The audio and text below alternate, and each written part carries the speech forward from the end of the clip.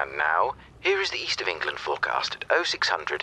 Highs in Norfolk, Suffolk, Cambridgeshire, Essex, Hertfordshire and Bedfordshire, all strengthening despite strong headwinds. Norwich, northeasterly 8, occasionally 9 or 10. Norwich Research Park, strong, rising very strong. Tech and creative sectors small but powerful, strengthening in identity. Thetford, Bury St Edmunds, Stowmarket, Newmarket, Haverhill. 5, centrally, interest and excitement building, fresh winds expected soon. Essex, Colchester. Southerly, AI excellence growing, 8 or 9. Machine learning, good. Ipswich, Martlesham, southeast, new breakthroughs daily. Quantum technology starts baffling before enlightenment with possibilities realised. Cambridge, westerly, exponential growth now cyclonic. Potential for collaboration good, rising to excellent, sooner than expected. Felixstowe, Lowestoft, Great Yarmouth. Freeport, very good. New offshore wind facilities, excellent. Renewable energy sector rising to global recognition soon. And here is the general synopsis for Eastern Promise. Host, moderate 5 or 6. Jokes poor, falling to very poor later. Guests, superb. Potential and positivity expected soon. Greetings and welcome to Eastern Promise.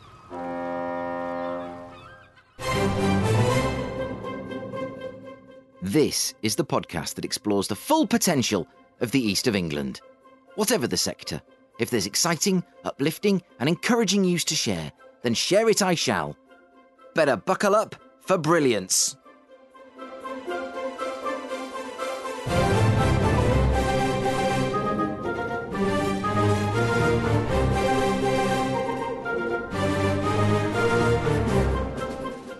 In another bumper edition of Eastern Promise, I bring you a second serving of Sync the City 2022. Teams are formed, projects progress, judges deliberate and winners are chosen. Meanwhile, the qualities of leadership and how we identify and train the leaders of tomorrow is a perennial concern across the region. But hope is provided by Norfolk's historian of leadership, Nigel Cushion of Nelson Spirit. And finally, let's tread the boards and discover your favourite theatres, playhouses and live performance venues in the East of England. It's curtains up for Crowd Sorcery.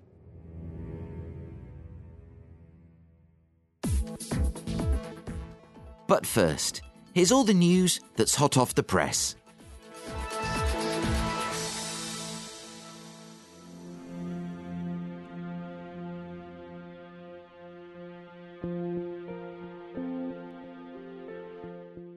At 7:30 p.m. on Thursday the 15th of December, there will be a service at Norwich Cathedral to connect, give thanks and remember. All are welcome, and there will be contributions from staff, volunteers and trustees of Priscilla Bacon Lodge and Norfolk Community Health and Care NHS Trust. The event is free, refreshments will be provided after the service and no ticket is required. The organisers do ask that, if you would like to attend, please let them know via email to events@priscillabaconhospice.org.uk. A shocking 15% of households in the East of England reported skipping meals, cutting portions, or being hungry but unable to afford food in the last month, with over 15,000 people in Norfolk unable to afford to eat every day. Thankfully, the Norfolk Community Foundation has launched the Nourishing Norfolk project after a successful pilot. The project will help those communities most in need to get access to healthy and nutritious food thanks to a network of locally run food hubs. You can help by making a donation, linking your organisation with those providing support in the community, and connecting Norfolk Community Foundation with other bodies who may be able to help. You can find out more by going to norfolkfoundation.com and clicking on Nourishing Norfolk at the top of the screen. And that's all the news this week. Send me any stories, statements or press releases to newsdesk@easternpromise.site. That's site as in website, SITE.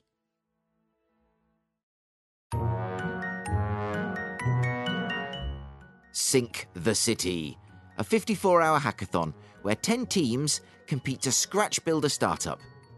Last week, we listened to the highlights of the opening night.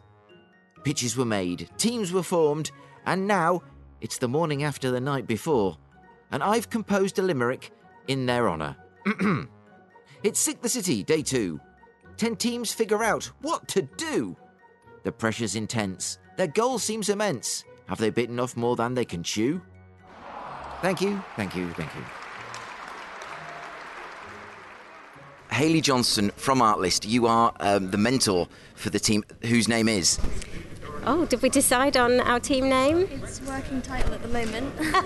It's working title at the moment. It's a bit like the film company. Yeah, waiting for our inspirational moment as to the perfect name. So this can't be your first Sink the City. It must be at minimum your fourth or fifth. Yeah, so it's my fourth time at Sink the City. So I think it's amazing to be back and a fully fledged Sink the City in terms of numbers and like obviously last year we did Sink the City, but it was a bit more of a kind of targeted subject, whereas it's lovely this year to have complete freedom of subject. So an amazing pitches that we had yesterday, like I think the best I've probably seen yet in terms of the quality of pitches and ideas and everything. Well, the other years must have knocked your socks off, because it's my first Sink the City and I was absolutely gobsmacked, and especially by, I have to say, the success of the young students from East Norfolk College, one of whom is here. Could I grab your name? My name's Honey. You and your friend Gemma, I believe, were one of the successful pitches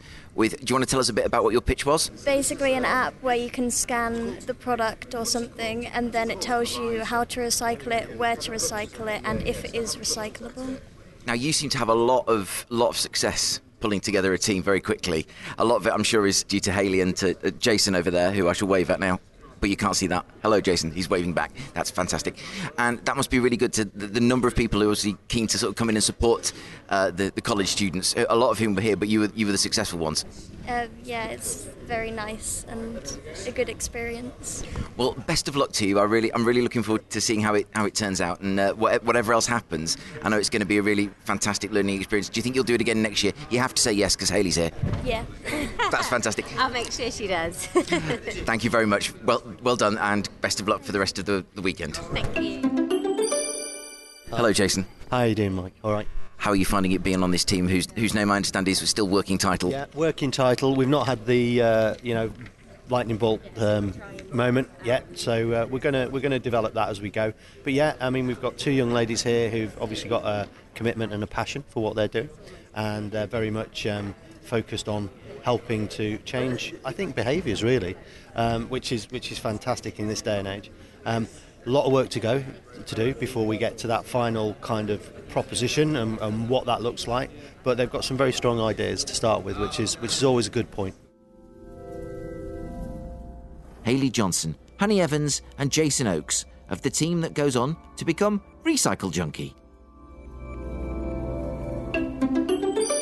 Laurie Burrows, director of Laurie Burrows Limited. You are the team leader. I think it's fair to say that you had a very passionate pitch last night. Very obviously, all of these are passion projects, but you really sort of injected an extra oomph into the project. Do you want to tell us quickly about it? Yes. So, at the moment, with the cost of living crisis, it's been an ongoing problem. There are parents who are having to starve. They're having to choose whether to feed themselves or their children. They're having to choose whether to put the heating on or have a hot meal. And we want to be able to solve, we know we're not going to solve it overnight, but at least put a little dent into this.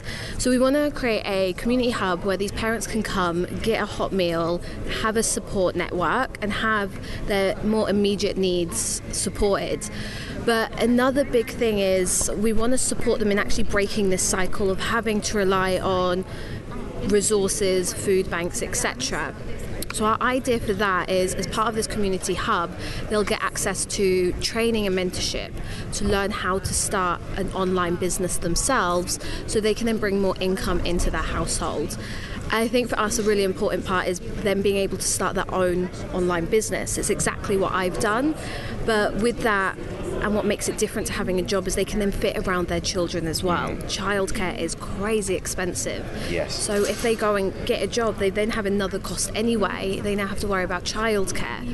So this is like a 360 solution to help with their immediate needs, to help with the hunger, but also to break the cycle so they can create an income that fits around their children.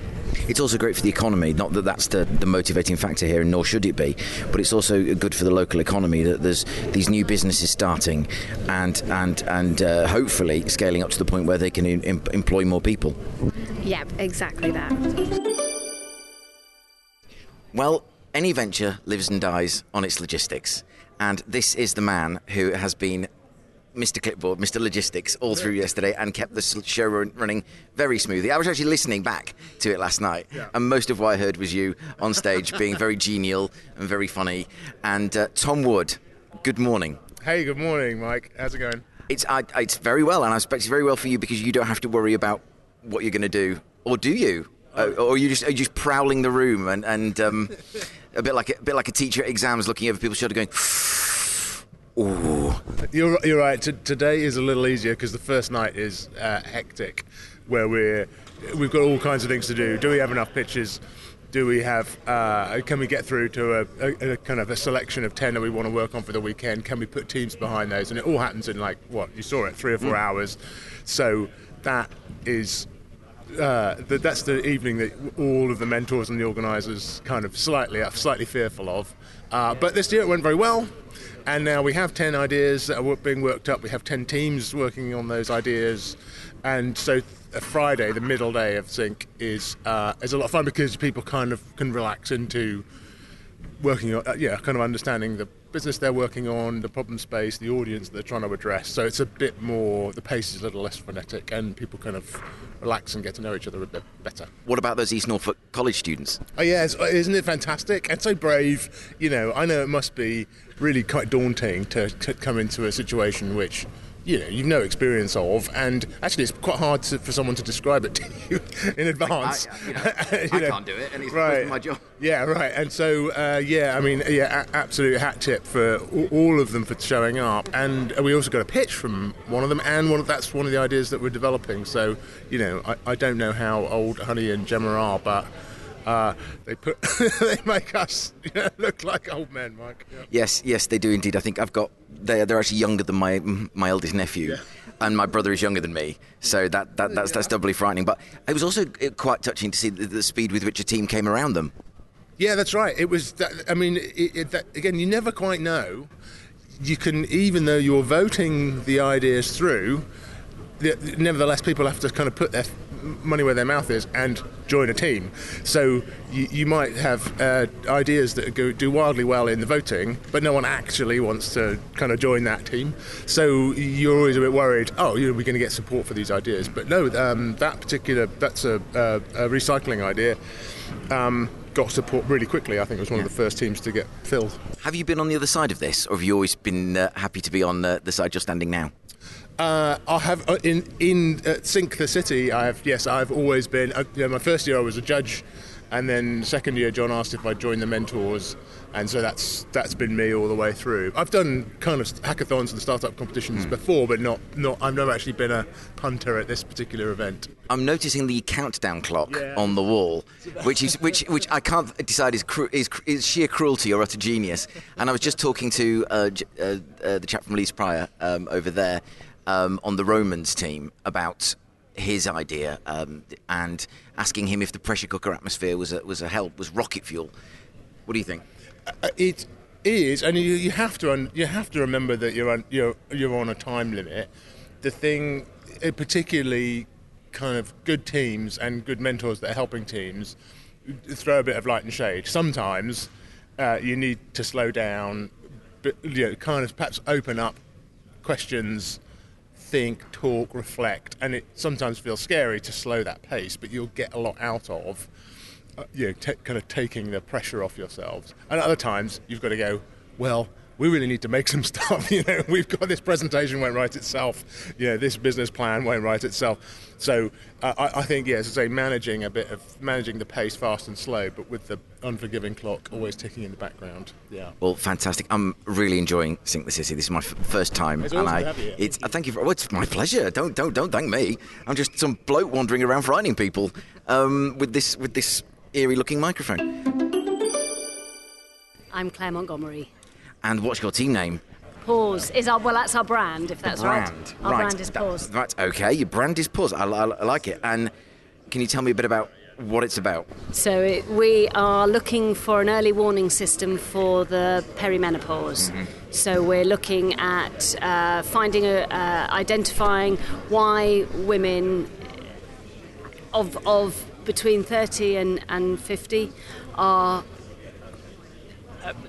end up experiencing symptoms of the menopause that they're unaware of, and how we can help them identify that and get treatment. So it's a big issue because it obviously has a big impact on the woman who is affected in terms of sleepless nights, anxiety, brain fog, all those sort of symptoms. But the issue is also then it impacts the workplace. They're unable to work, so there's time off sick. They're not working at full capacity, so it's a big issue for employers too. So we're looking at both sides of that and looking for a solution, which hopefully we'll come up with in the next 48 hours. So it was your pitch, wasn't it? It was, yes. And are you pleased with the team? You have to say yes, obviously, but are you pleased with the team you've pulled around you? Yeah, no, we've got a great team. We've got some young students, so we've got some good young minds on it. We've also got some experienced marketeers, and we do have a medic, so we've got some great skills. Yes, we have. So, if you don't mind me asking, what do you normally work on when you've not got your head in Sync the City? I'm head of operations at a company called CADS in Great Yarmouth. We're a space planning and software development company. Right. A space as in? As in retail space, so as in the flow around a supermarket store. Ah. So yes. Best of luck. I think this is really important. I'm really looking forward to seeing what comes out from Pause. Is this your first time at Sync the City? First time at Sync the City. What prompted you to come along? Well, I've just finished an executive MBA at the UEA. We had to do a project for our at the end of the MBA. I really enjoyed that. It was a 3-week project, so this rather inspired me as a 54 hours. So yeah, really. Good luck. Really good to see you here. Lovely. Thank you very much. Thank you. Voiceover artist Daniel Tad. What's the team name, Daniel? The team name, we haven't actually come up with one yet. We're actually in the process of trying to think of one. But we're kind of leaning towards this one here. Like Into the Wild, which is heavily Bear Grylls inspired. But we might stray slightly away from this, but something similar to it.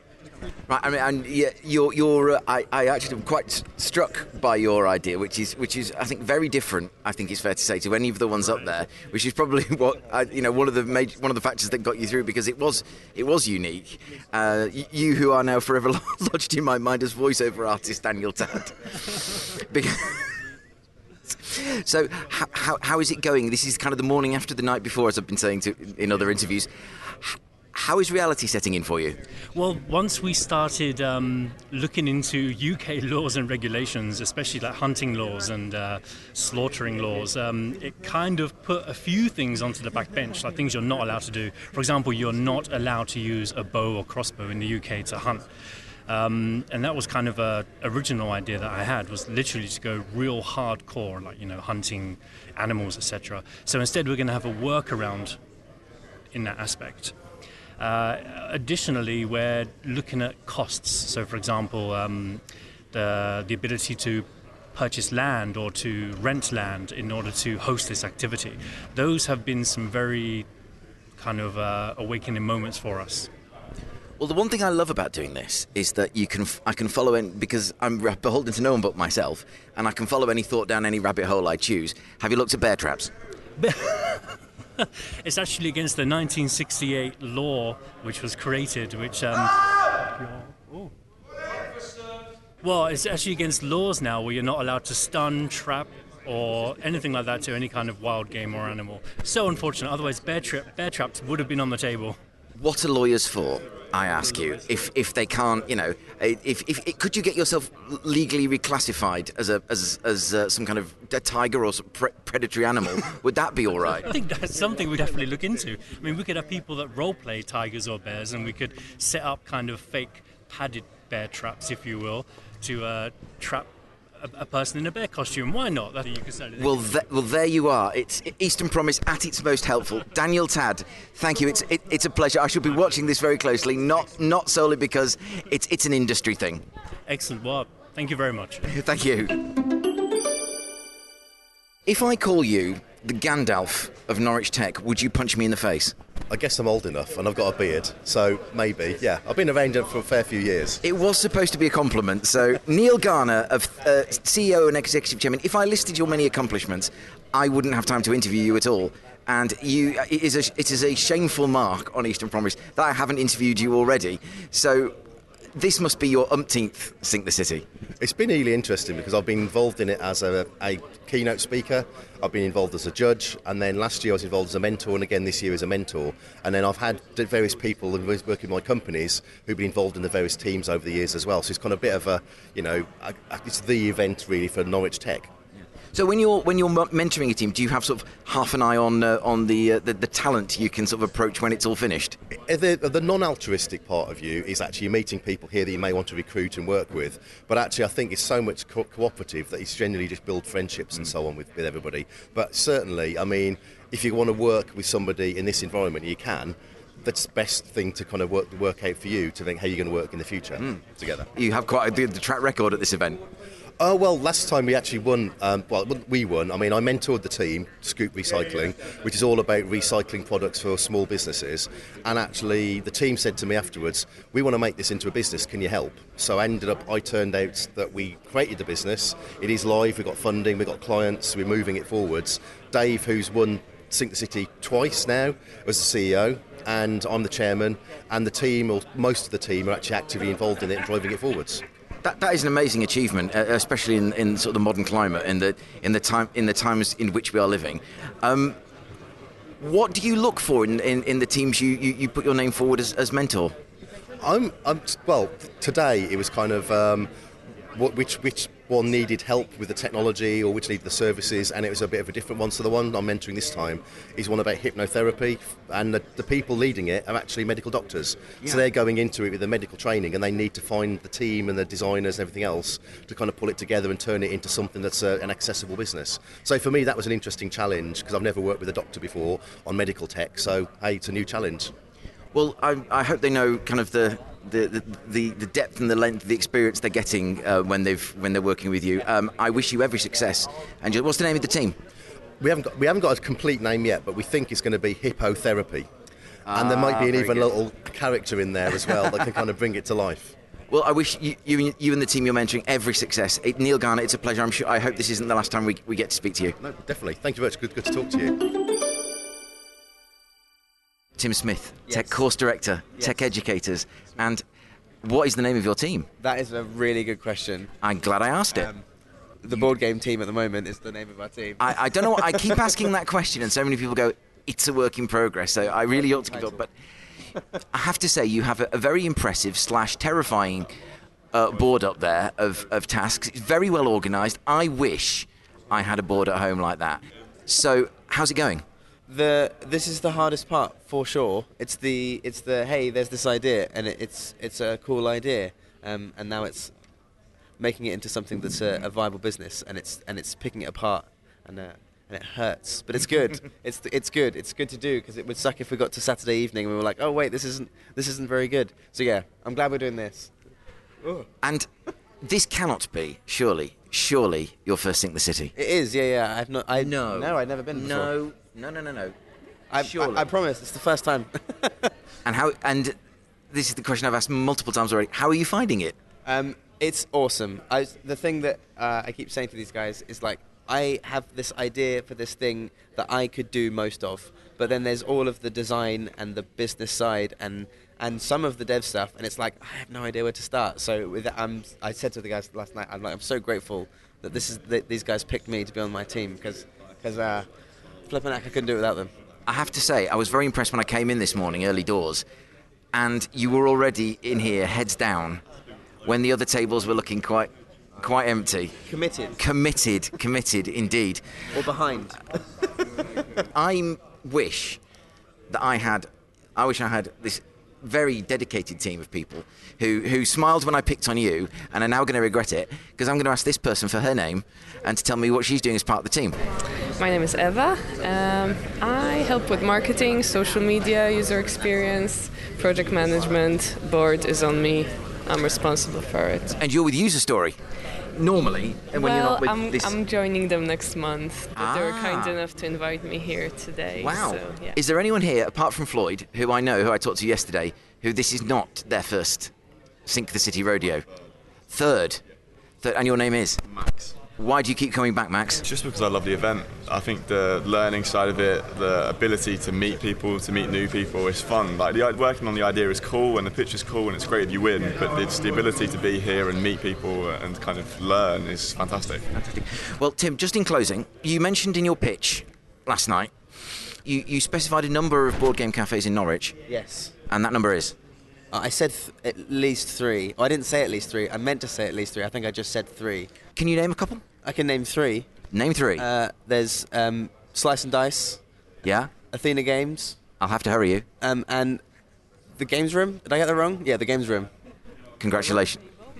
I have no way of knowing that's true. The Games Table. The Games Table. Apologies. I'm just trying to check. Do I have to accept your first answer? No, that's fine. We'll take the Games Table. Thank you very much. I only know you now as the Wall Lord, a crack that you may come to regret by Saturday night. It says Nick Anderson, of Artlist UK. Aha, fantastic. It's Friday morning. How is reality setting in? I feel absolutely magnificent. That's good to know. Good to know. So, what can you tell me about the team you've formed around you? We've got a good spread. I think it covers everything we need. We've got good management, good marketing. The development side is handled very well.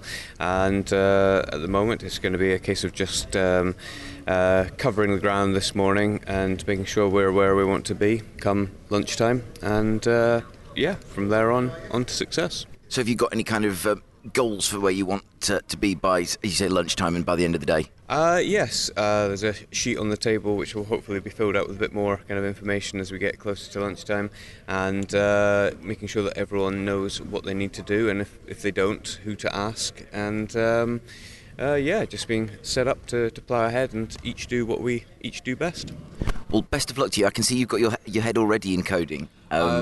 What I've got my head in is in Stack Overflow, which every developer who panics runs to immediately. So let's hope Stack Overflow doesn't go down during the next 2 days. I certainly hope not. And Ilona Utting, you are the mentor for this team. I'm not. No. You're not. You're just on the team. Sorry. I'm on the team. Well, I'm going to cut that bit. You can be sure of that. How are you finding it being on a team? Is this your first Sync the City? No, that's my second one. I've done another one 3 years ago, and actually I'm really enjoying it. So we've set up a really good team. We've already set up a Trello board.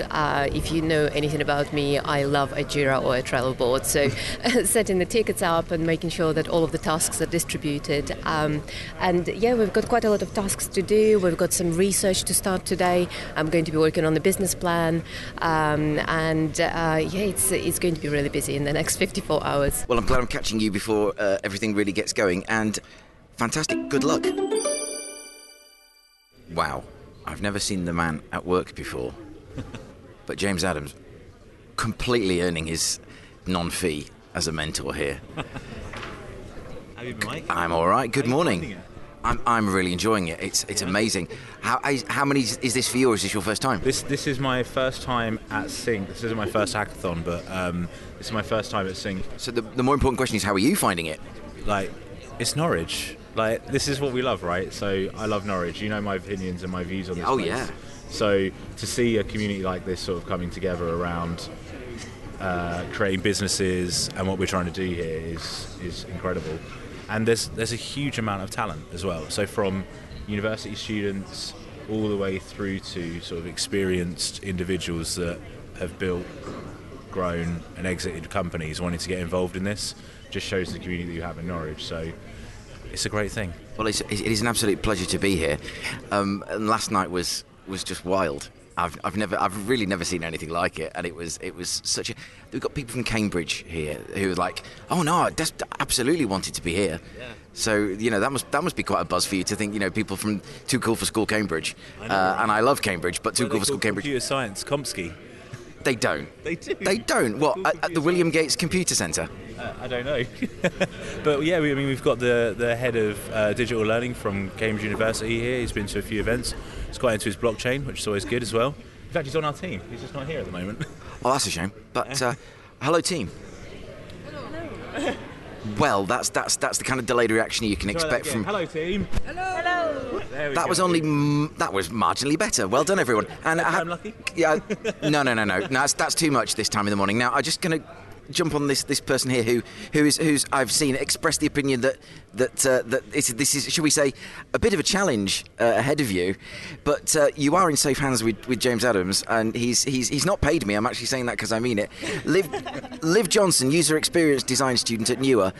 How are you finding it? Is this your first Sync the City, he said? Yeah, so it's my first one this year. Last night was kind of crazy because obviously I've never done it before, but the vibes are really good. It's really exciting atmosphere. I'm just excited to get into it, really. Were you expecting this kind of atmosphere, or have you done a hackathon before? No, I've not done anything like this before, so completely different. Never tried anything like this before, but it's exactly what I wanted it to be, really. What year were you in at Newer? So I'm year 2. Oh, right. Yeah. Okay, so you must be enjoying it there. Did you single out Newer? Yeah, I did. Yeah, it was one of the only ones that I applied for when I was applying for unis. But yeah, love it there. Well, I will let you find more pastries, which is clearly a concern that you have, and rightly so. I can say, Sophie Ross, who I tried to interview last night and wouldn't be interviewed. She wouldn't tell me, quite rightly, who she voted for. Do you feel you're no longer bound by the omerta of the ballot box? Can you tell me who you tiddlywinked, or did you volunteer for this team? Yeah, I voted for this one and I volunteered for this one. This was my number one. And I voted for a couple others, but I can't actually remember. Well, we got to the truth with Sophie Ross, UX designer, Newer students vote eventually, folks. So, Eastern Promise never gives up.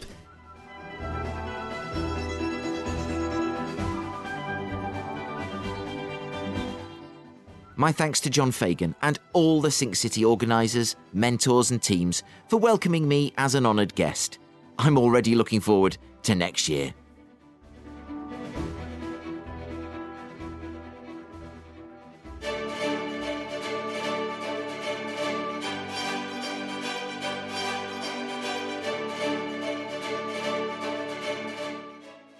What makes a true leader? Are they born, or are they forged by fate, happenstance or karma? Do true leaders even consider themselves so? And even then, how does the East of England retain its best and brightest leaders in the face of national, if not international, competition? There was only one possible source for an answer. A mentor himself and a curator of leadership. The CEO of Nelson Spirit, Nigel Cushion. And also Charlotte Pounder, one of the future leaders whom we hope will come through our ranks and take our region forward. Well, what an auspicious day to be talking about leadership. This is the 5th of September 2022, and Liz Truss has, within the past 2 hours, been named as our new Prime Minister. But more importantly than that, we are here in the offices of Nelson Spirit in Norwich with... please introduce yourselves. Hello, Mike. It's Nigel Cushion. And Charlotte Pounder.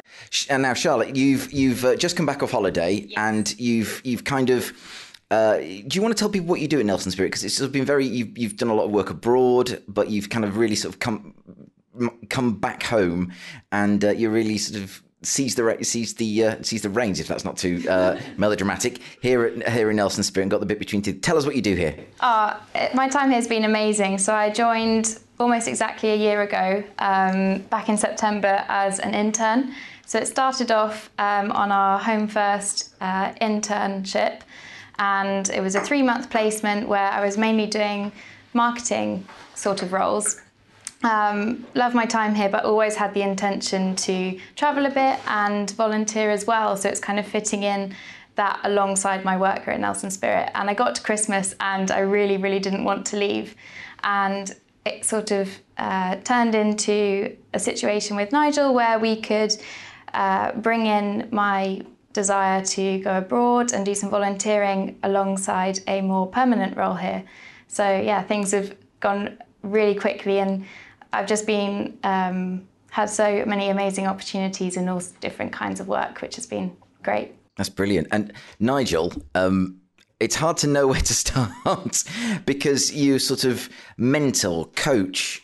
You are in many ways kind of the custodian of that, the Nelsonian spirit, or, well, Nelson spirit, so obviously, but you're kind of almost, you seem in many ways to me to be, and no disrespect to other historians in Norfolk, but very much sort of the curator and sort of historian-in-chief of that kind of the leadership and throughout Norfolk and the east of England. Is that fair? Yeah, I personally got very interested in Nelson about 15 years ago, and was flying back from an event abroad and was reading a book on Nelson and got captivated. And really, the thing that caught my imagination was yes, we're interested in the history, but particularly his unique approach to leadership. More being about engaging with people and getting close to people, and the thought of maybe we could start applying that to our lives, to our businesses and charities. We have some fantastic businesses and charities in the East, as you know, Mike, but at that time very much everybody was kind of doing their own thing and working alone. Nelson's whole thing was close engagement with the enemy, and I thought, well, the enemy today might well be the fact that we're all working separately. So that was kind of the start of us, and we got 9 people together locally, the chief execs and managing directors of businesses and charities, just 9 of us 15 years ago, and we've just welcomed our 57th member in, and it's been a heck of a journey. Oh wow, that's huge. And do you, for those who aren't familiar with Nelson Spirit and the work you do, can you just sort of encapsulate that for me? Yeah, the Nelson Spirit, we're a gang in effect, a gang of troublemakers. I think Robert Kett, we're a gang of troublemakers. We provide leadership mentoring. So we're a gang of leaders. So we're made up of 57 chief execs of businesses and charities, all from the county of Norfolk, and our mission is to support each other, to encourage each other, and to support each other on our leadership journeys. We meet every month, and we essentially have one-to-ones. So it's a very simple idea. It's bringing together leaders who are doing. I mean, there's some fantastic things currently being done in the county, and all we do is just bring people together so that they can support each other and talk to each other. That's the business we do on the adult side, if you like, on the leaders of today side. But of course, Charlotte and her role here is to do with the leaders of tomorrow. Yeah, so that's sort of our future leaders work. So we've had work with schools in the region. Also, we've done a number of internships over time. Just before we broke up in summer, we had a week-long intern come in and just kind of parachute into the business and see how things run here. And it was great to have him along. And then also we've had our Future Leaders Fund, which has been going for the last kind of decade. And that's where we've supported young people aged 17 to 24 who've wanted to do leadership projects abroad. For example, kind of Rally International or Projects Trust, things like that. And we've supported 55 future leaders so far.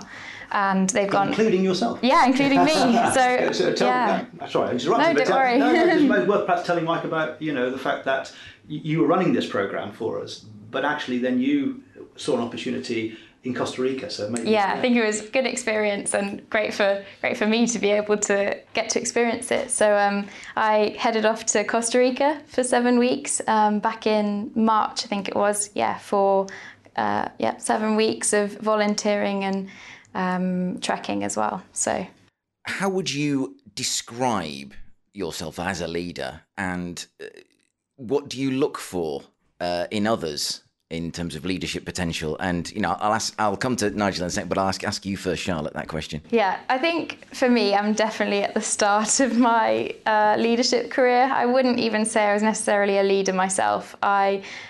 Through this role, I get to talk to so many amazing CEOs and charity leaders. But there are occasions, for example, in Costa Rica, where I did have to take a more of a leading role.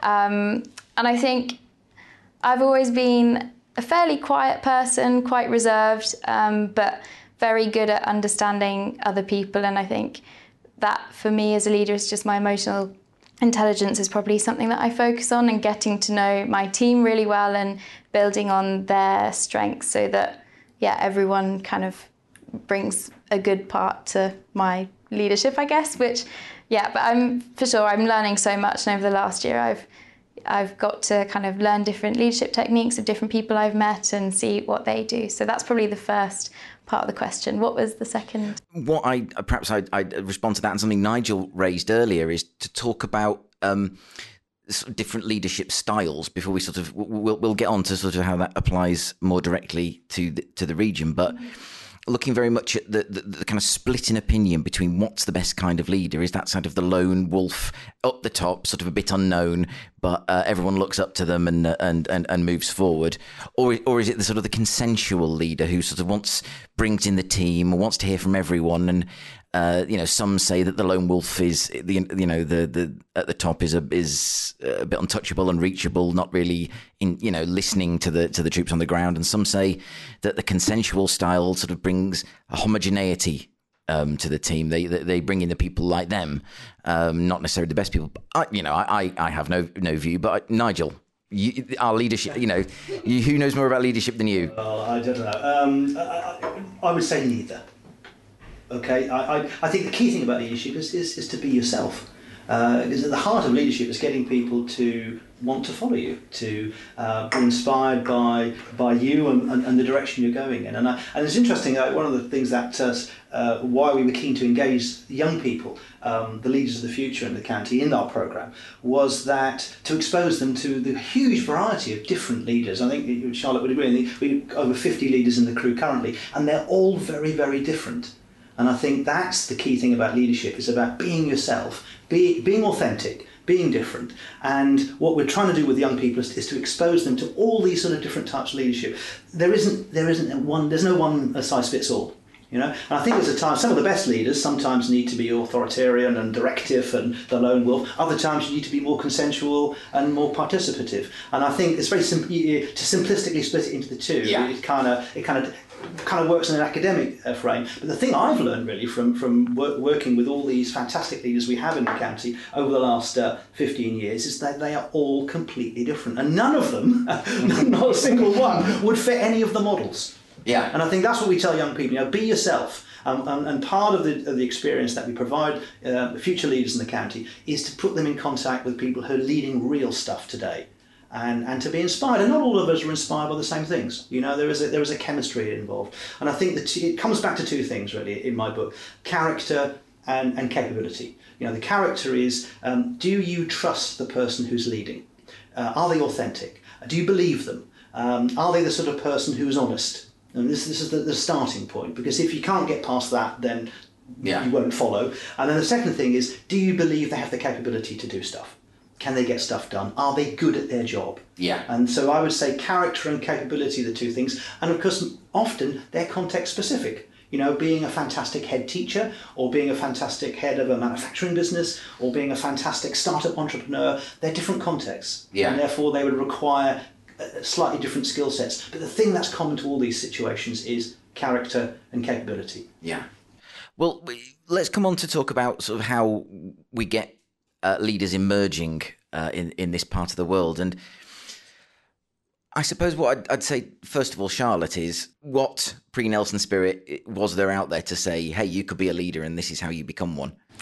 There definitely was, throughout my school life and also during university, there was the opportunity to develop some of those skills. For sure, there's areas for improvement across the education system and definitely at university, but for example, I was able to join extracurricular clubs and societies while I was at university, and was on the kind of committees for those, which was a great first taste of leadership and having to work alongside other students who are in a similar situation and take on hundreds of other students as well and try and get them engaged and involved. So yeah, for me, I think I've learned a lot about leadership definitely here at Nelson Spirit, and also at school. For example, I was a prefect, and had various other kind of responsibilities and looking after younger children, doing tours around the school with parents, that type of thing. But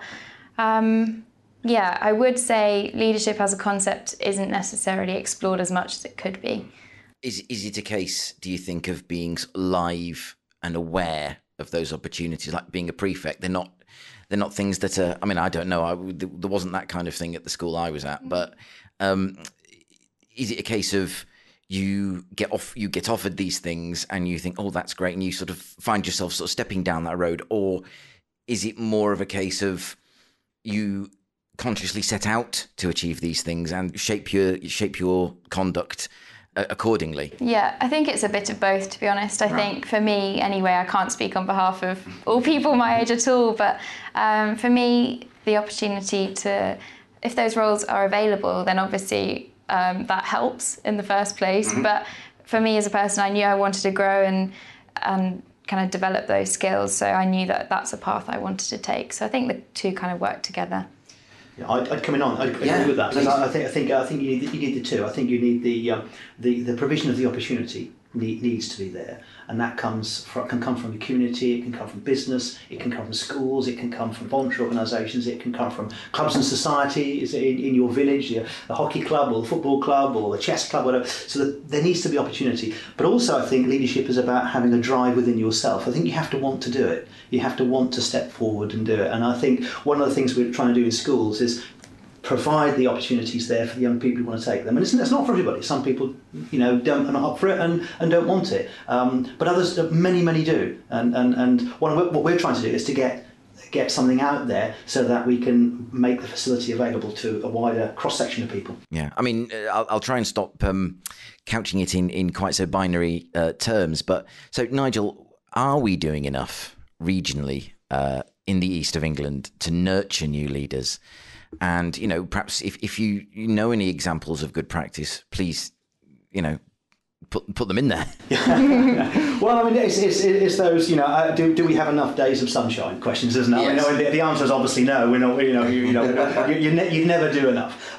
What I would say is, generally speaking, as a nation, we're not doing enough. I would say there are not enough inspiring role models, I don't think, for young people, regardless of what the young people want to do with their lives. And there's probably more a question for Charlotte to follow up in a sec when I've finished. There's more a question for her. But who do we look, and who do you look up to, Mike? And who do I look up to? Who in around in the national picture, the international picture? Who do we aspire to be like? And I think most of the leaders we talk to say that there's not enough people for them to look up to. There's a general shortage of good leadership role models. How well are we doing in Norfolk and East Anglia? Well, better than the rest of the country, I would say. I would say we are. I go to far as saying a lot of the stuff that I see happening in this region is not happening elsewhere in the country, or we can't see it if it is. So I think there's loads of good stuff.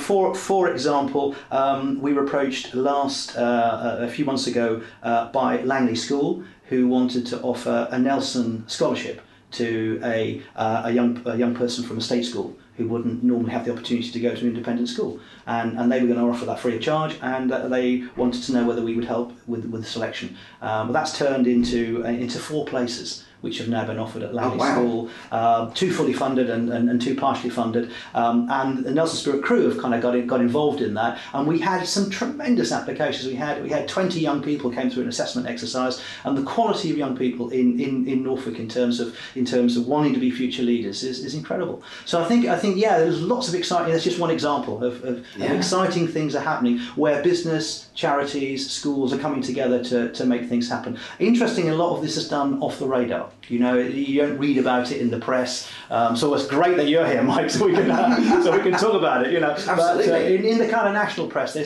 seem to be obsessed with kind of negative stories and the bad news stories. But actually, what we find on the ground, all we need to do is ask a few leaders to help, and we're usually inundated with help. Particularly if we're talking about sort of helping young people on their journey. Yeah. No. Charlotte, I've talked for a long time. No.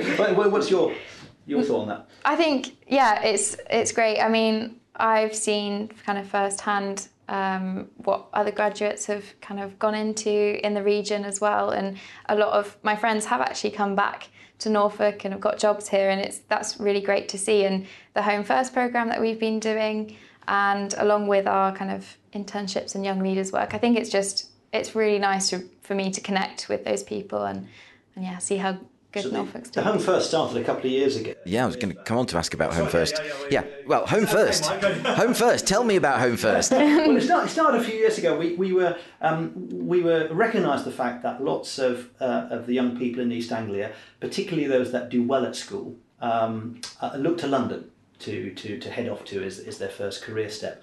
And many go to universities outside East Anglia, but they often come home maybe for a gap year or some sort of break. And what we found was a number of young people coming home and kind of working in pretty mundane jobs to earn a bit of money before they went travelling, as Charlotte has done, before they took part in a voluntary project.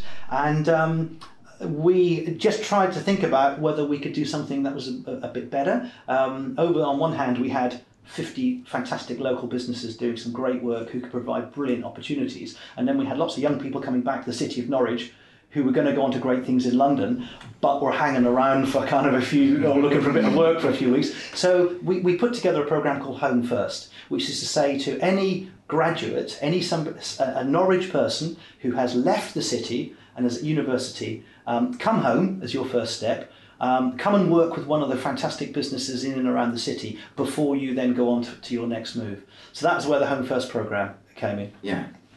So you've got experience with that programme, obviously. Yeah, so that's Charlotte. where I kind of started. That was a start point last September. And I had the opportunity to travel and also to get experience and go to all of the Nelson Spirit meetings as well. So that's what our Home First graduates get to do. And so amazing chance to meet other charities and businesses that you may or may not want to work for in the future. And we just looked last week, and we've got people who've been on Home First here in Norwich, have worked in the Cabinet Office. They worked for Ocado, Capgemini, Accenture. Wow. So some of the top names, blue chip names. No pressure. And Charlotte's next. I was actually thinking, I must invent a time machine and tell myself. Is this your interview, Mike? It's a bit late for. Well, who knows? No, never too late. Well, it's interesting to talk about sort of people going and coming back, because I came across some data from the Higher Education Statistics Association, and everyone's going to start rustling. Like if you'll turn in your hymnals, please, page numbers, and there's this lovely little bar chart with which kind of really kind of bears out not, I don't want to say stereotype, but we've got. You've got 4 categories: incomers, neither lived nor studied in the area previously; returners, left for study, returned for work; stayers, as it implies, studied and stayed to work; and loyals, lived, studied and stayed to work within the region. Now, not unsurprisingly, the East of England has, and these are figures from 2012 to 2013, which is sort of the most recent versions I could find, the East has the largest cohort at 40% of returners who left the area and returned to study. Unsurprisingly, London has the most number of incomers who sort of head out for the bright lights, big city. In terms of stayers who stayed and studied and stayed, that's Yorkshire has the highest total there. And in terms of loyals, lived, studied and stayed to work in the region, that's kind of the north of England, both the northeast leading with the northwest not far behind, around about the 60% mark. Now, those aren't massively surprising, I think, but I just sort of... Nigel, Charlotte, what's your take? What's the Nelson Spirit take on these? The amazing thing was, when we first looked at this, and we looked at the incomers, returners, stayers and loyals category, Charlotte is now the 32nd intern that we've had in the business since we began, and we realised we've got people in every category, which was interesting to us. Yeah. So, just to give, Freya was an incomer. She came and did an internship with us. She lived in Brighton. She moved to the area to do the internship. We've had Alison from the UEA who came from outside the area to the UEA, and she stayed in Norwich working with us afterwards. And then we had James, who was from Norfolk, who went to the UEA and stayed. And now Charlotte is a returner. So you went to Exeter and then now returned to Norwich. So we've got we've got all 4 bases covered. Wow. So what would you say your experiences have been of someone sort of going and coming back? I mean, I suppose I'm an incomer, but so what are your experiences as a returner? Yeah, so I was at school here. I've lived in the same house in Norfolk all my life, but then went to university for 3 years and kind of came back and started my job search here. So Norfolk was always an option for me, but I have to admit it wasn't the only one. I was also looking kind of London and other big cities and around the UK. And even abroad as well. I thought, maybe a year in New Zealand might be quite nice. So I had my options very much open at the time. And then when this opportunity through Nelson Spirit came up, I just thought, wow, I can't miss that, because it kind of fits what I want to do perfectly. Excellent. So I think for me it was the job and the opportunity that kept me in Norfolk, as well as getting to live with my parents for a year and things like that. Do you think? I'll start with Nigel, but do you think there's an element to which we kind of have to accept that there's a bright light, big city pull? No disrespect to Norwich or Ipswich or anywhere else in the east of England, but particularly into Cambridge, but mainly into London, that people will always be there, and there's a little we can do about it, but not a great deal. But it's focusing on those returners that perhaps brings us more dividends in terms of getting those best leaders to come and take their places in our region. Oh, that's a big one. Yes. I would say some of that I'd agree with, and some of that I wouldn't agree with. Excellent. So let's unpack it. Certainly for many of young people, as I say, particularly those that do well at school, that London is a big attraction. If you look at the year groups coming through out of university and out of school, those that do particularly well are looking. And I think it's the blue chip companies, it's the big name companies that they want to work for, plus the nature of the big city, I think, is the attraction. But I think it does change over time. So with your question, should we just accept that? I think the answer is no, because it does change over time. Because when I came out of university, many years ago, and I chose to come back to Norwich, and at that time, the 4 biggest accountancy firms in the world had offices in Norwich. Yeah. So if I wanted that blue chip experience, which I did, and I started in accountancy, I started with Neville Russell and KPMG. You can come to Norwich. Now those firms have withdrawn from the city, that option is no longer available. So industries do change, things do change over time. So I think we shouldn't just accept. The other thing to say, of course, is that people have often come home to East Anglia. Often this has been in their 50s and 60s, and what we're now finding is people are doing this earlier. They're returning in their 40s or 30s or maybe 20s. To live in East Anglia. So I think that's an interesting point. The other point would be working from home. Because now we're finding people are getting jobs in London, and actually one of the great things about East Anglia is the quality of life here is fantastic. It is, and people would probably not choose to leave for the quality of life, but they would have to go for the job. Now, if you can get a job in London and live on the North Norfolk coast, maybe that's the golden ticket. So I think that's going to change, and we haven't yet fully seen how this hybrid working is going to play out. The other thing, it will be interesting to see how many young people, we haven't got the data yet for this year, are still interested in joining the corporate life. Because corporate life is obviously, that is synonymous with London. With the increasing in the gig economy, for example, you can actually set your own business up for anywhere in the country. Mm-hmm. So for those, we're seeing now a lot of young people, particularly on the environmental side, wanting to set up their own social enterprises, wanting to set up their own businesses. That can be done anywhere. So I think we're in a moving picture, and I think it will change. So I don't think I think we have to accept that. And sometimes it's good to leave the village. I mean, sometimes perhaps we all need to do it at some point to go out and stretch our wings and look at other things. But actually, it's amazing how many young people now are returning back early. Yeah, I think I know from my own wife that she was very adamant that she wanted to return, and I think that for the east of England, that's quite a strong pull in many young people, as you say, because of that quality of life and the things you find here that you just can't find anywhere else. But Charlotte, how do we go about? I think not just. I'm start again. How do we go about attracting the best leaders to come and make their careers in the east of England? Let's sort of say we're not necessarily just focusing on growing our own, as it were. How do we tempt, do you think, people to come in and be part of it?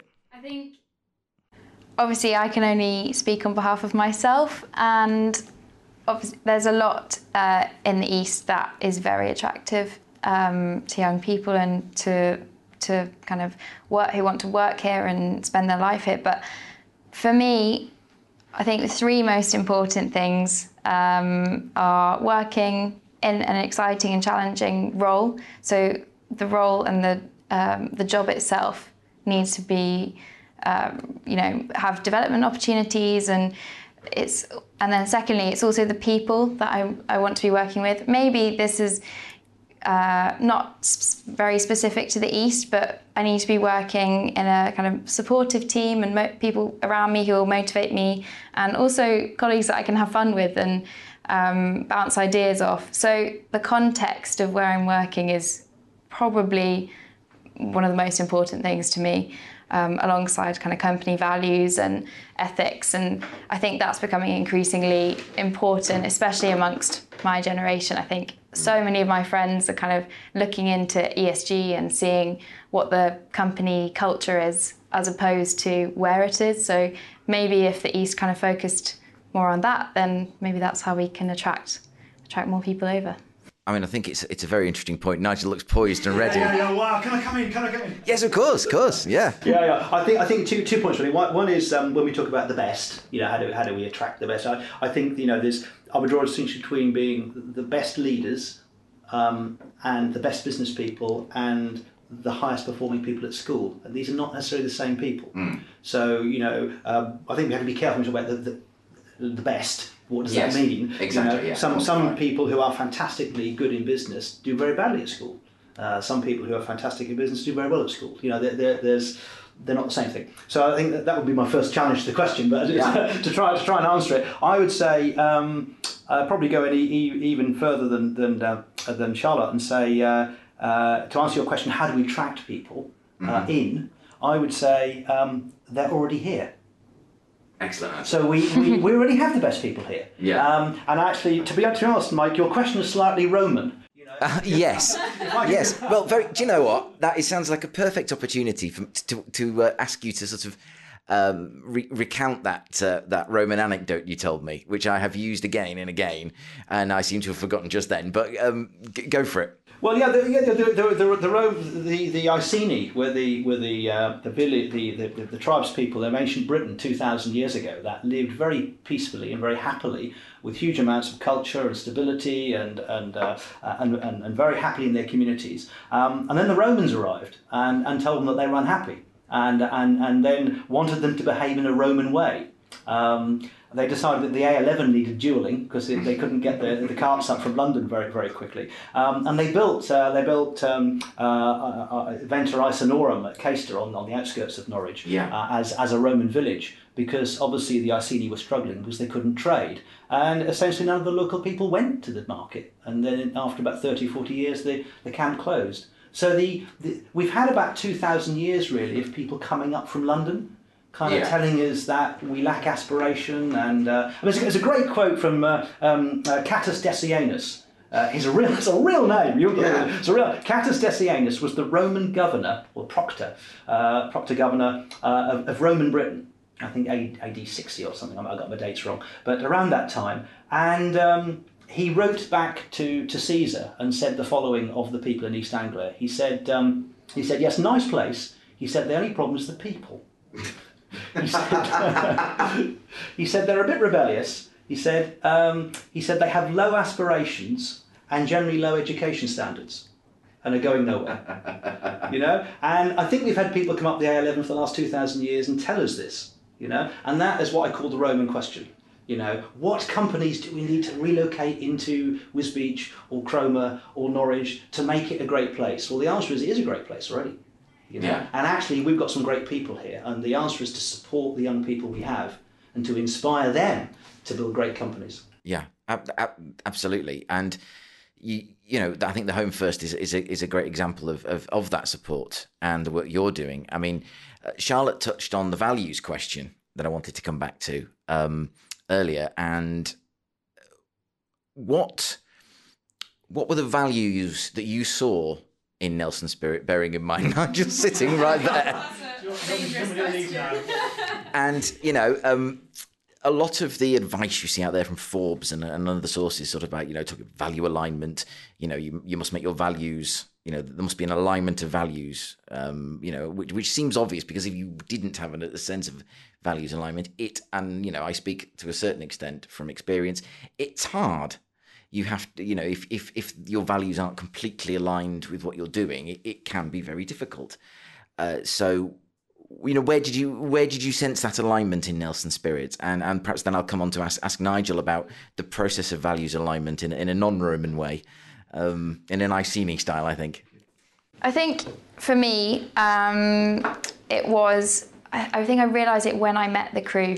So once I fully understood what it was and what Nelson Spirit stood for, I think then I was clear as to whether my values aligned or not.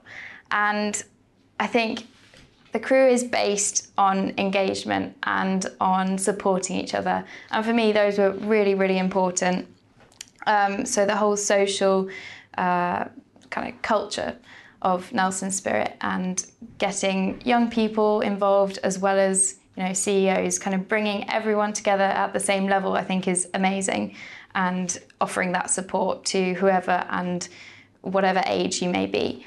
And I really felt I felt valued within the crew myself, so that really struck me. But also, I think for me, so I did a geography degree at university, so the environment has always been a top priority. And through Nelson Spirit, I've been able to do lots of work and set up on our environmental promise, which we've set up over the past year, and we've just launched a green team. So we've got a number of the crew who are involved, I think it's more than half, who come along to green team breakfasts and all sorts of different environmental topics, and we've really got that going. So for me, that's perfect that I've been able to lead on. So that's a really good example, actually, that, you know, not only were you attracted. I'm going to start again because I can cut this bit. Not only were you attracted to the values in Nelson Spirit, but you brought your own values along, and, you know, the way you value the environment, for example, and you sort of made that alignment happen within the organisation, which I think is great. Values, Nigel, alignment of those values. How do we make that work? I think a lot has been written about this, and a lot of companies spend a long time identifying what their values might be. What we found is values are very individual. People, they're very personal. You know, what do you believe in? So I racked my brains quite a lot in the early stages about how we define the values of Nelson Spirit, but because we're an inclusive community, the values are different. You know, people have different values right across the community. So what is it that we could hone in on to bring people together? And we were clear about three things. We call them beliefs. This is what we believe, and if you believe this, you're welcome to join us, and if you don't believe us in this, then okay. So the three beliefs were that it's good for leaders to engage closely. So close engagement, as in the Nelson concept, is good. Yeah. It's good for you as an individual leader, it's good for your business or charity, and it's good for the community. That was our first belief. Our second belief was that helping others is one of the best ways to grow yourself. So when we get the crew together, the focus isn't on extraction, it isn't on what can I get out of it, it's what can I give, and how can I help the other people here. So that's our second belief. And our third belief is that we feel it's the duty, again a Nelson word, we feel it's the duty of the leaders of today to support the leaders of tomorrow. So there are three beliefs, and we say to people, if you sign up to those three, you're welcome. You know, if you don't sign up to those three, that's fine. You know, you probably won't fit in the group. And when engaging on a wider scale, I say, you know, the four things we're for, as we're for Norfolk, we're for young people, we're for business, and we're for the community. Yeah. And if you're for those four as well, then you're on our side. If you're against any of that, then you're not on our side. Yeah. So it's about being clear, I think, on what it is you stand for fundamentally, and then allowing people the opportunity, as we said with Charlotte, she's got a passion for the environment and for ESG. Some, if not most, of the crew also have that. So we've now formed a subgroup of people that really want to motor forward in that area. Yeah, that's excellent. I mean, I think that it's sort of the private sector, business sector are the ones who are really making strides in those areas, are really kind of focusing very seriously on ESG, on net zero, in a way that, I think not necessarily the local level public sector, but national public sector would be doing very well to emulate. But I'll hop down off my soapbox now. And so when the wider business community is looking for its leaders within the East of England, are they, do you think, Nigel, looking for the right qualities in people, or could they be looking more broadly? Crikey. It's difficult, a very difficult question to answer, because it depends on who we're talking about doing the looking. Mm-hmm. I think it's very difficult to generalise, because you've got 80-90% of the businesses in the region are SMEs. Yeah. And then you've got a very small number of very large organisations. So when we talk about leaders, what leaders are we talking about? Yeah. The bigger companies tend to look outside the village for their leaders. Yes. It's quite interesting that I found this a common around the world. That I was doing some work last year in Canada, and it's the same thing in Canada. If you're from Toronto, nobody will offer you an opportunity, but the people in America, in Chicago, will. Yeah. So there's often this sense of, we need somebody from outside to come in who doesn't know the history type thing. So so often people look outside rather than inside. So I would say one of the fundamental things is look inside first, because often we miss people because we know them too much, or they're not visible internally. I think just maybe alter the question slightly is, are we putting enough, it's very easy to say, oh, that chap's a leader, or that lady's a leader, because they are outspoken, because they are big personalities, and because they're quite quite decisive and clear in what they want to happen. And are we placing too little value on soft skills, on having that integrity, that core, that, someone might not be, fill a room with their personality, but they still might be very clear-headed about what they want to do and able to softly bring people along? Yeah, I think in the public narrative we use the words interchangeably, which is not helpful. So we often say leader when we mean entrepreneur, and sometimes we mean business person, and sometimes we mean celebrity, and sometimes we mean big character, and we use these. The interesting thing at the moment is the difference between being a leader and somebody who holds a leadership position. So this is an interesting piece of research, Mark, maybe worth sharing at this point, that we did within East Anglia, and we asked people, who inspires you as a leader? And we gave people 4 categories. Mm-hmm. We said people in leadership positions, like Prime Minister, head of the Bank of England, head of the European Union, whoever, people, head of the county council, people in leadership positions was category 1. Category 2 was famous people, but people who are not in leadership positions, so celebrities, footballers, whatever. Category 3 was friends and family, and category 4 was work colleagues. And we asked people to say where they got their inspiration from. Okay, Mike, I'm putting you on the spot now. Right. I'll now announce the. What do you think? How did people go? Well, that is a very good question. I think, let's say colleagues. Okay. I'm well off, aren't I? No. There were 3 categories that were well supported. Okay. The top category was friends and family. Mm-hmm. Most people in business get most of their inspiration of friends and family. Really? Yep. Sorry, Mum. Category 2 was work colleagues. Yeah. Category 3 was people in public life who don't hold leadership positions. Now, if you add those 3 categories together, it came to 92% of the inspiration. My gosh. Only 8% of the leadership inspiration comes from people who are in leadership positions. Yeah. Now, we did this a few years back in East Anglia. I repeated the exercise across the Commonwealth 2 years ago. Really? And the results came out exactly the same. Yeah. Exactly the same. So this is not a Norfolk or a Suffolk phenomenon. This is something that's happening around the world, in that business people, community people get their inspiration from people they know. Yeah. And a lot of people in public positions of leadership are not leading. So the question is, when you say you're a leader, that's different. Are you leading or are you holding a leadership position? Right. Gosh, that's a lot to think about, isn't it? I've started interviewing. Tables are turned. You've completely stymied me. Well, where do I go with that? I mean, I suppose what I'm immediately reflecting on that is, I suppose in many ways it depends on whether you're, almost whether your friends and family, whether some of them are in leadership positions, because I'll name names. Anne Leach, who used to run the Spire Hospital and is now a consultant and chair of Starston Parish Council. I'd follow her into fire. Amazing woman, fantastic. She's just got that inspirational core that makes you think, right, where do you want to go? Because I'll come with you. And See, Mike, you know her.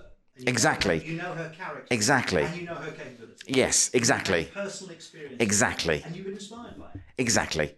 And Ros Bird at the Norwich Research Park is another person who you just sit there and listen to thinking, wow, what an inspiring character. And, there are others, but those are the two who spring to mind for me most readily. But then this is the world we live in, Mike. Exactly.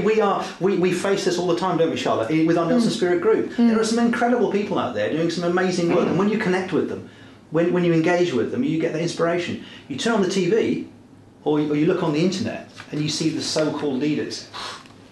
I think you're hitting as well on the area of authenticity. I mean, that's the saying is, if you can fake authenticity, you've got it made.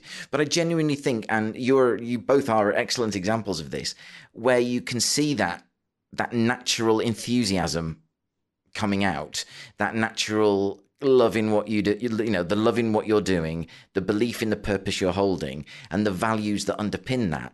Yeah. They from many people I talk to, and I think this is probably the reason I talk to them, but it's palpable. It really is palpable. I mean, Nigel, you're sitting there virtually, sort of jumping out of your seat with enthusiasm and belief and passion, and that is such a wonderful thing. And you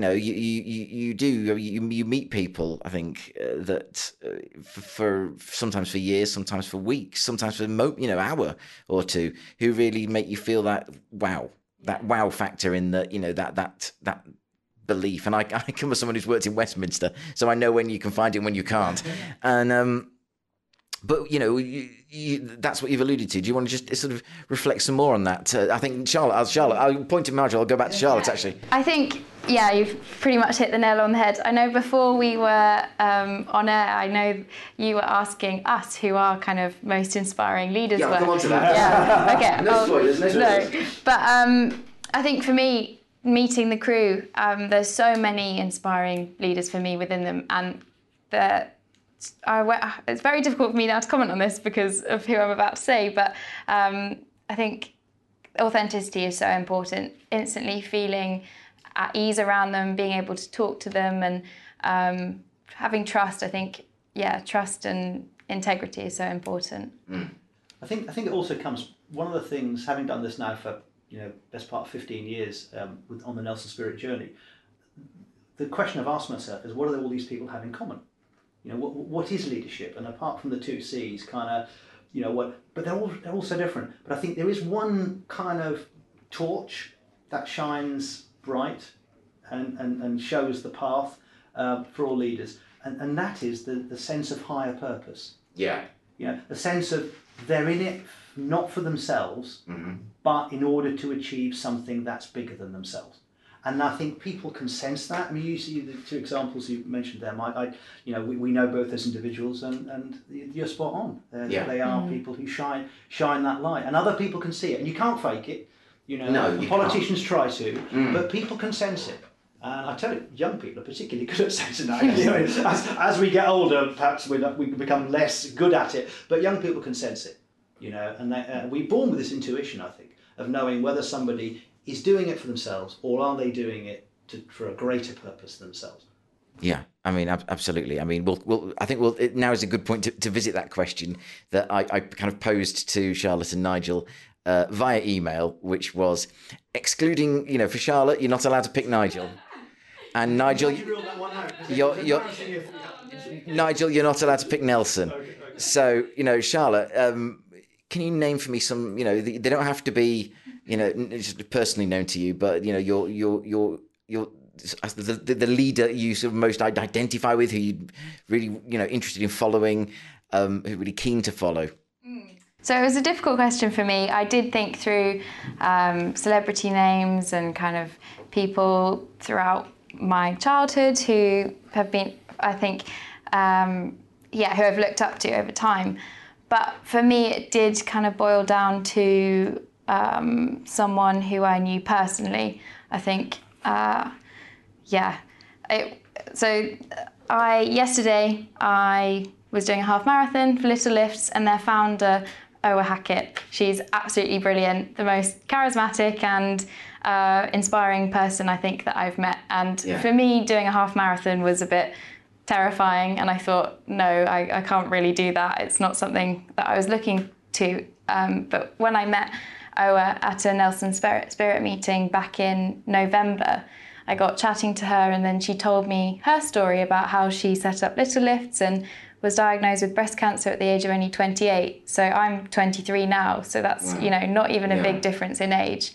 And for her to turn something so life-changing into something so positive by setting up Little Lifts and then getting a great team around her of volunteers and people who want to support her, I just thought, this is amazing, and I want to do something small that can help. So forgive me, because I'm really interested to unpack that a little, because once you'd met Owa and you'd committed to the half marathon, was there an element to which is, I have to get this done for Owa, I have to sort of show Owa that, or do this for Owa, do you think? Definitely, yeah, for sure. I mean, I couldn't let her down. Exactly. Yeah. I think what I was groping for was you didn't want to let her down, and so was that a kind of a motivation as obviously keeping you going on? Definitely, yeah, and just kind of thinking about so they support.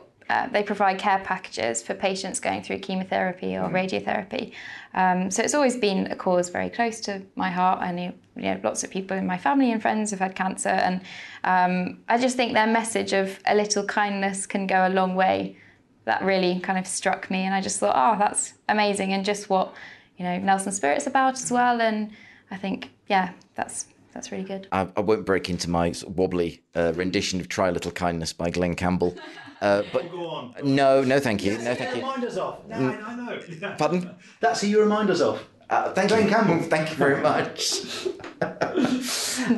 Nigel. I'll put him up. I know. You've been absolutely brilliant at putting me off my start. I'm used to it. Which is never very confident at the best of times. But Nigel, your ideal leader, that inspires you, and we're not allowed to name Nelson. Okay. I think for me, having been now doing this for, I'm in my 50th year now. Looking back, my first leadership experience was as a Cub Scout. At the age of 9. Wow. And it fascinated me as to why some boys at that time were getting responsibility, and I looked up to a guy called Des who was 13. He was really old. And I respected him for who he was and what he was doing. And since that moment, I've kind of been really interested in leadership and why some people are respected and others aren't, and how you get things done through leadership. But the person I'm going to choose was back then was my old Cub Scout leader, a lady called Ivy. Fantastic. She was a spinster. She was overweight. She wore really raggy clothes, and you wouldn't regard her as an archetypal leader, but she was brilliant.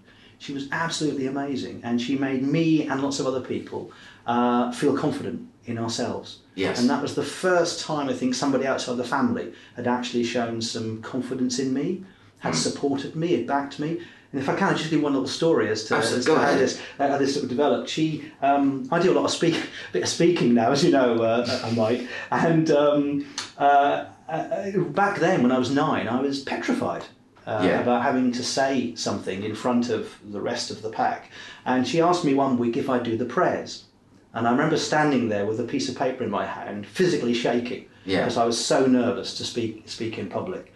And afterwards, she smiled at me and nodded, after I'd delivered the prayers. And the next week she said, would you do the prayers again? And I've written either A or B. Which one would you like to do?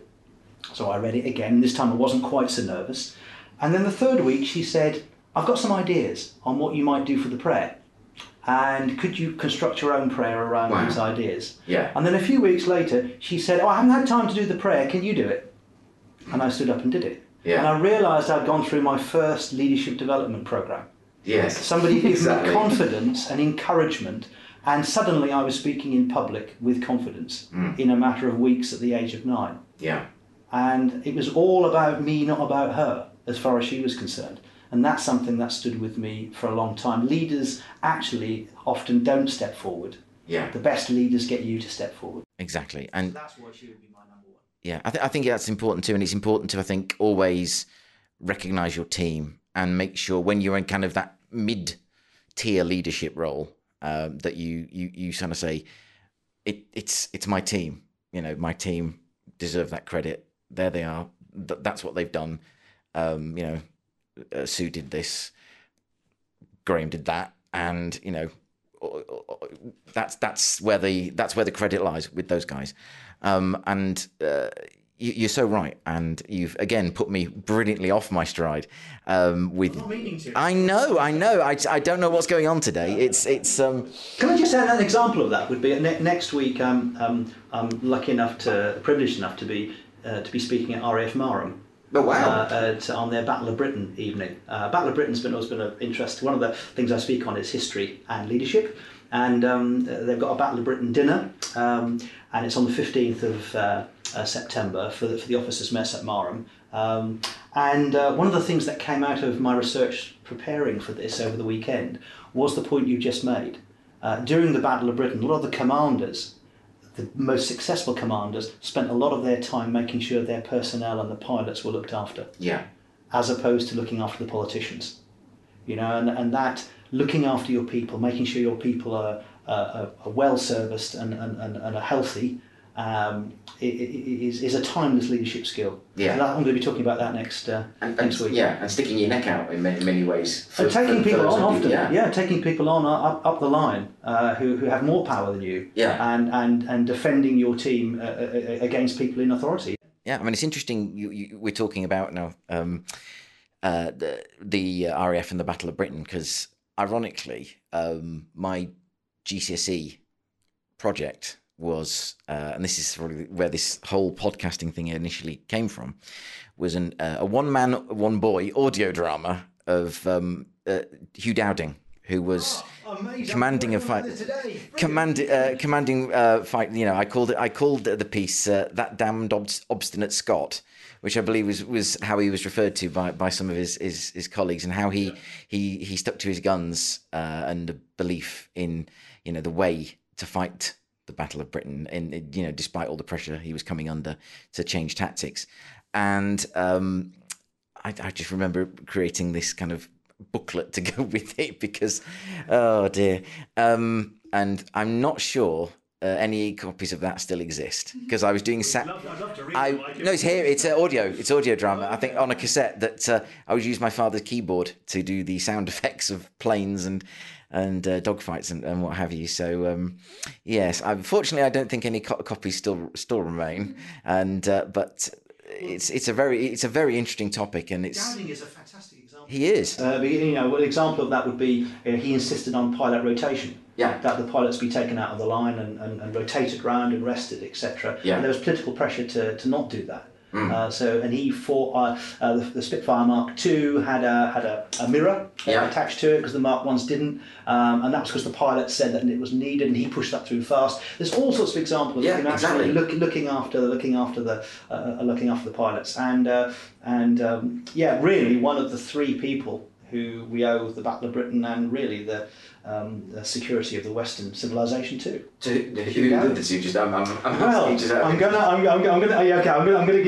give you this. This is I've taken this from Stephen Bungay, who's a historian on the Battle of Britain. It's not mine. It's his, and he likens it to Excalibur from Camelot, and. Dowding's design of the fighter command defence system, the integrated defence system that Dowding put in place, including radar and the sector stations and the observer corps and all the information coming back, was revolutionary for its time. And Bungay's called that Excalibur. So that was the weapon that was needed to defeat the enemy, the dragon. The other two people are Churchill and Keith Park. Yes. Churchill by giving permission to use Excalibur, and Park for wielding Excalibur so expertly during the battle. Was he a Kiwi, Park? He was. Very good. Yeah, he was. Yes. But interestingly, what we're now doing is we're using some of that Battle of Britain research to inform leaders of today, because what it does drive out is three critical aspects of leadership for people at the senior end, and I think today is a very topical day to be looking at this. Yes. Because what Churchill was to be able to do was to determine the narrative. 3 Ds. Determine the narrative, design the plan, deliver the plan. Yeah. Churchill brilliantly determined the narrative. Dowding brilliantly designed the plan, and Park brilliantly delivered the plan. And often in our public life, we're missing the first two steps. Yes. Often we ask our public servants to deliver excellence without a good plan or a great narrative. I mean, it's interesting you mention that because Sorry, Charlotte, we just I'm enjoying it. But you studied this as well, didn't you? Not as much detail. I was going to come back to Charlotte in a minute, I promise. But what I find is very interesting about Churchill, and I've reflected on this a lot in, should we say, recent times, without going too deep down that road, because this is essentially Eastern Promise's mission statement is relentless, crushing positivity and optimism about the East of England. And what I find really interesting about Churchill is my deep belief that where he differs from more recent wannabes is that I think he would have, in a heartbeat, changed places with anyone on the front line. He would have put his life on the line for the country without question, without hesitation. He would have done that. And I think there are regrettably not as many examples of that in our current political leadership as perhaps are needed. I hope I'm wrong. I hope I'm being unfair. But that's why I sort of, the difference I felt came in. I mean, Charlotte, let me just change tack a little and just go on very briefly before we start winding up, is to talk about diversity and balance in leadership. Now, I'm not blind to the fact that the two examples I gave were women, and I've worked under as many women as I have men, various levels of trust and and it's kind of gender blind when it comes to that for me. But where do you place us? Now, this is a very difficult question that I'm asking, because being a man, being a middle-aged man, is a very difficult question. A white man is very difficult to ask. But how are we doing in the East of England in, do you think, in having that sense of diversity, having as much access for young female leaders as we are young male leaders? And I wonder what Nigel thinks. You think about this between sort of restoring a balance and then rectifying an injustice. Is there a risk that we go, too far down the and we lose that meritocracy, or do we need to do that just to restore the balance? After a sort of centuries of imbalance. That was deep. He's getting me back now, isn't he? Yeah, I think diversity and inclusion are different, and there isn't enough non-politicised discussion and debate about those issues. All these issues are highly political in every way you can possibly conceive, and the public narrative is dominated by extreme voices in all places. So it makes it very difficult to have even a discussion about these things without a lot of people being very offended very quickly. In Nelson Spirit, we've thought very carefully about this, and what we've decided, what we're about, is inclusion. And we want people to feel as though they are included and can be included, and that Nelson Spirit is for everybody. Okay, so that's different than driving a diversity agenda. Yeah. Because, diversity in relation to what? What is your community? The Norfolk community is very different to the community in Norwich. Yeah. The Norwich community is different from the community in London. And if you start to focus on diversity often, someone said to me the other day, only half serious, half joking, diversity leads to exclusion, inclusion leads to equality. Yeah. So there are lots of different things. I think you can get hung up with a lot of this. I think course. what we've tried to do is to say, okay, how do we make our communities and how do we make our businesses inclusive to people? In fact, if I can draw attention to the podcast I did with UEA a few weeks ago indeed. on the strangers who came to Norfolk, to Norwich, in the 16th and 17th century. Well, at that point, a third of the population of Norwich was foreigners.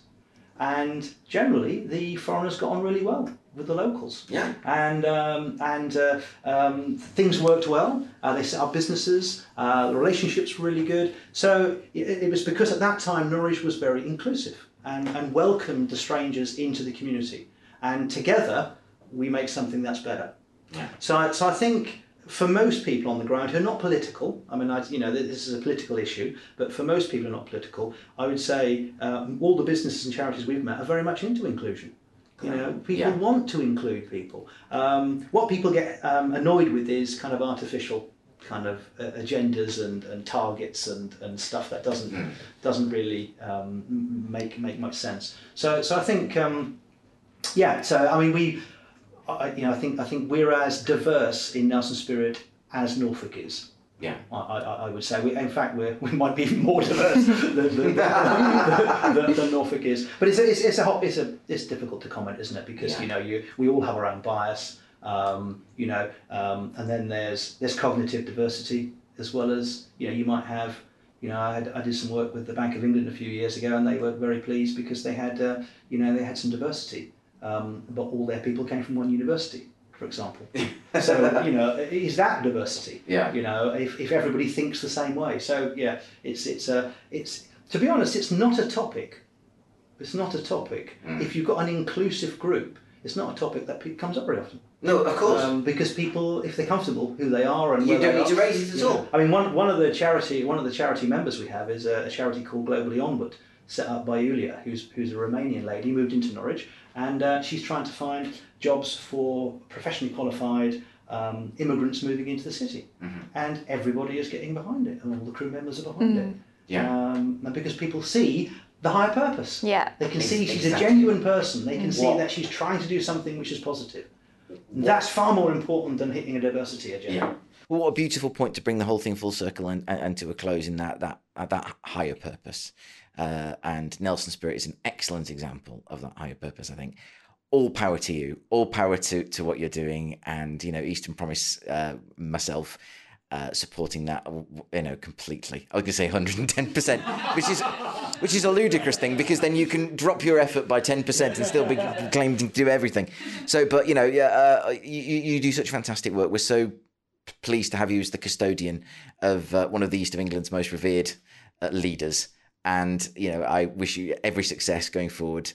And thank you ever so much for your time. Thank you, Mike. Thank you. Well, it turns out that there were two experts. And what an enormous pleasure it was to speak with Nigel, whose Tiggerish enthusiasm and passion for Norfolk cannot be extinguished. And to Charlotte, of whom we now have great expectations, so no pressure there.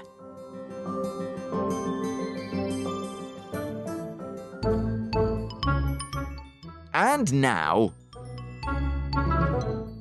All the world's a stage, said Shakespeare, in Act 2, Scene 7 of As You Like It. All the men and women being merely players with their exits and entrances. But before we exit this winter's tale from Eastern Promise, pursued by a bear, it's curtains up for your top choices of theatres, playhouses and live performance venues. Thank you. In this week's... Crowd sorcery. Yes, crowd sorcery. Let's kick things off with Richard Powell, OBE, Environmental and Charity Advisor and Independent Chair. Says Richard, lots of my youth was spent with live music. I loved real musicians, some of whom were probably dodgy, like the Sex Pistols at West Runton Pavilion, or Bilbo Baggins at New Beach Hotel in Great Yarmouth. But the best venue, then and now, for bands is still the LCR at UEA and the Waterfront. Back in the day, up-and-coming bands such as U2, ticket price £4.50, came to the UEA for some great nights and great bands, driven by the unique Nick Ryans as the main finder and promoter for the Students' Union. He was a real entrepreneur, and a nightmare to manage, says Richard, but one of life's greats. Not quite a patch on the old days, but the LCR is still brill. The Norwich Playhouse is also brill, as is the Arts Centre. A Norwich bias, admits Richard, but it's a great city. Well, wise words, Richard Powell. Reuben Woolnough, geology and environmental science teacher at East Norfolk Sixth Form College, says, totally agree about the UEA LCR and the Waterfront being amazing venues for live music. Now, there's a lazy pun in there somewhere about a geology teacher liking rock music. But you won't get that from me. I'm sure Mr. Woolnough applauds that sentiment. What? Ah, Kelly Boosie, commercial manager for Oxford Innovation. She asks, Mike, do you remember Alton Wahlberg from the Epicentre at Haverhill Research Park, the first anniversary event? Big fans of live music there, and we hope to catch Alton again soon. Kelly, I do, and surely that means the Epicentre counts as a live performance venue. Great to have a Suffolk name on the list.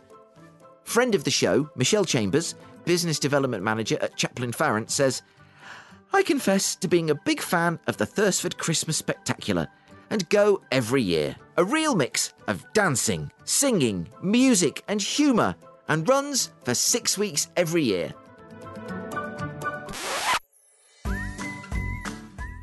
If you're in or you're coming to the east of England for Christmas and you've not heard about the Thursford Christmas Spectacular, well, www.thursford.com/Christmas-spectacular.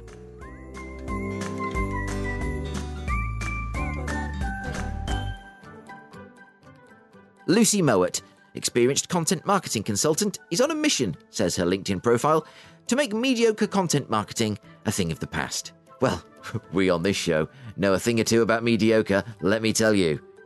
Lucy says, I'm a big fan of the Norwich Playhouse, Mike, and I've seen some fantastic acts there over the years. James Lee Burgess, FRSA, augmented reality superstar and our guide to the Digitech factory at City College Norwich on last week's episode of Eastern Promise. And he has a very simple cry. He says simply, Norwich Arts Centre. Finally, Warren Salmons, Business Development Manager for Morgan Sindall. Don't forget this gem, Mike, says Warren. And he posts a simple picture of the Great Yarmouth Hippodrome. Indeed, not visited, hope to do so soon, but absolutely, it's a unique venue putting on all manner of wild and wacky stuff. You can see posters all across the region. Thank you, everyone. And next week, butcher, baker, candlestick maker, who doesn't love a little shop? Send me your choices for the best little shop in the east of England. Keep a lookout for that one on LinkedIn. I've been Mike Rigby. This has been episode 45 of Eastern Promise. Thank you to everyone at Sync the City 2022. Thank you to Nigel Cushion. Do you know, we could use Nigel as a perpetual source of energy if he stayed still long enough for us to plug in the cables. To Charlotte Pounder and to Engineer 49. Now, fun fact, Engineer 49's dog, Dolby, is an unusual breed. He's a Sennheiser. And they just love being underwater. Yeah. Engineer 49's delighted. He's always wanted a subwoofer. What? Come on! Next week, I'm off to Suffolk to catch up with Tim Robinson of Tech East. You won't want to miss a second of that one. And we'll have the third and final day of Sync the City. The grand finale. The judges have their scores. Catch you next time. Bye for now.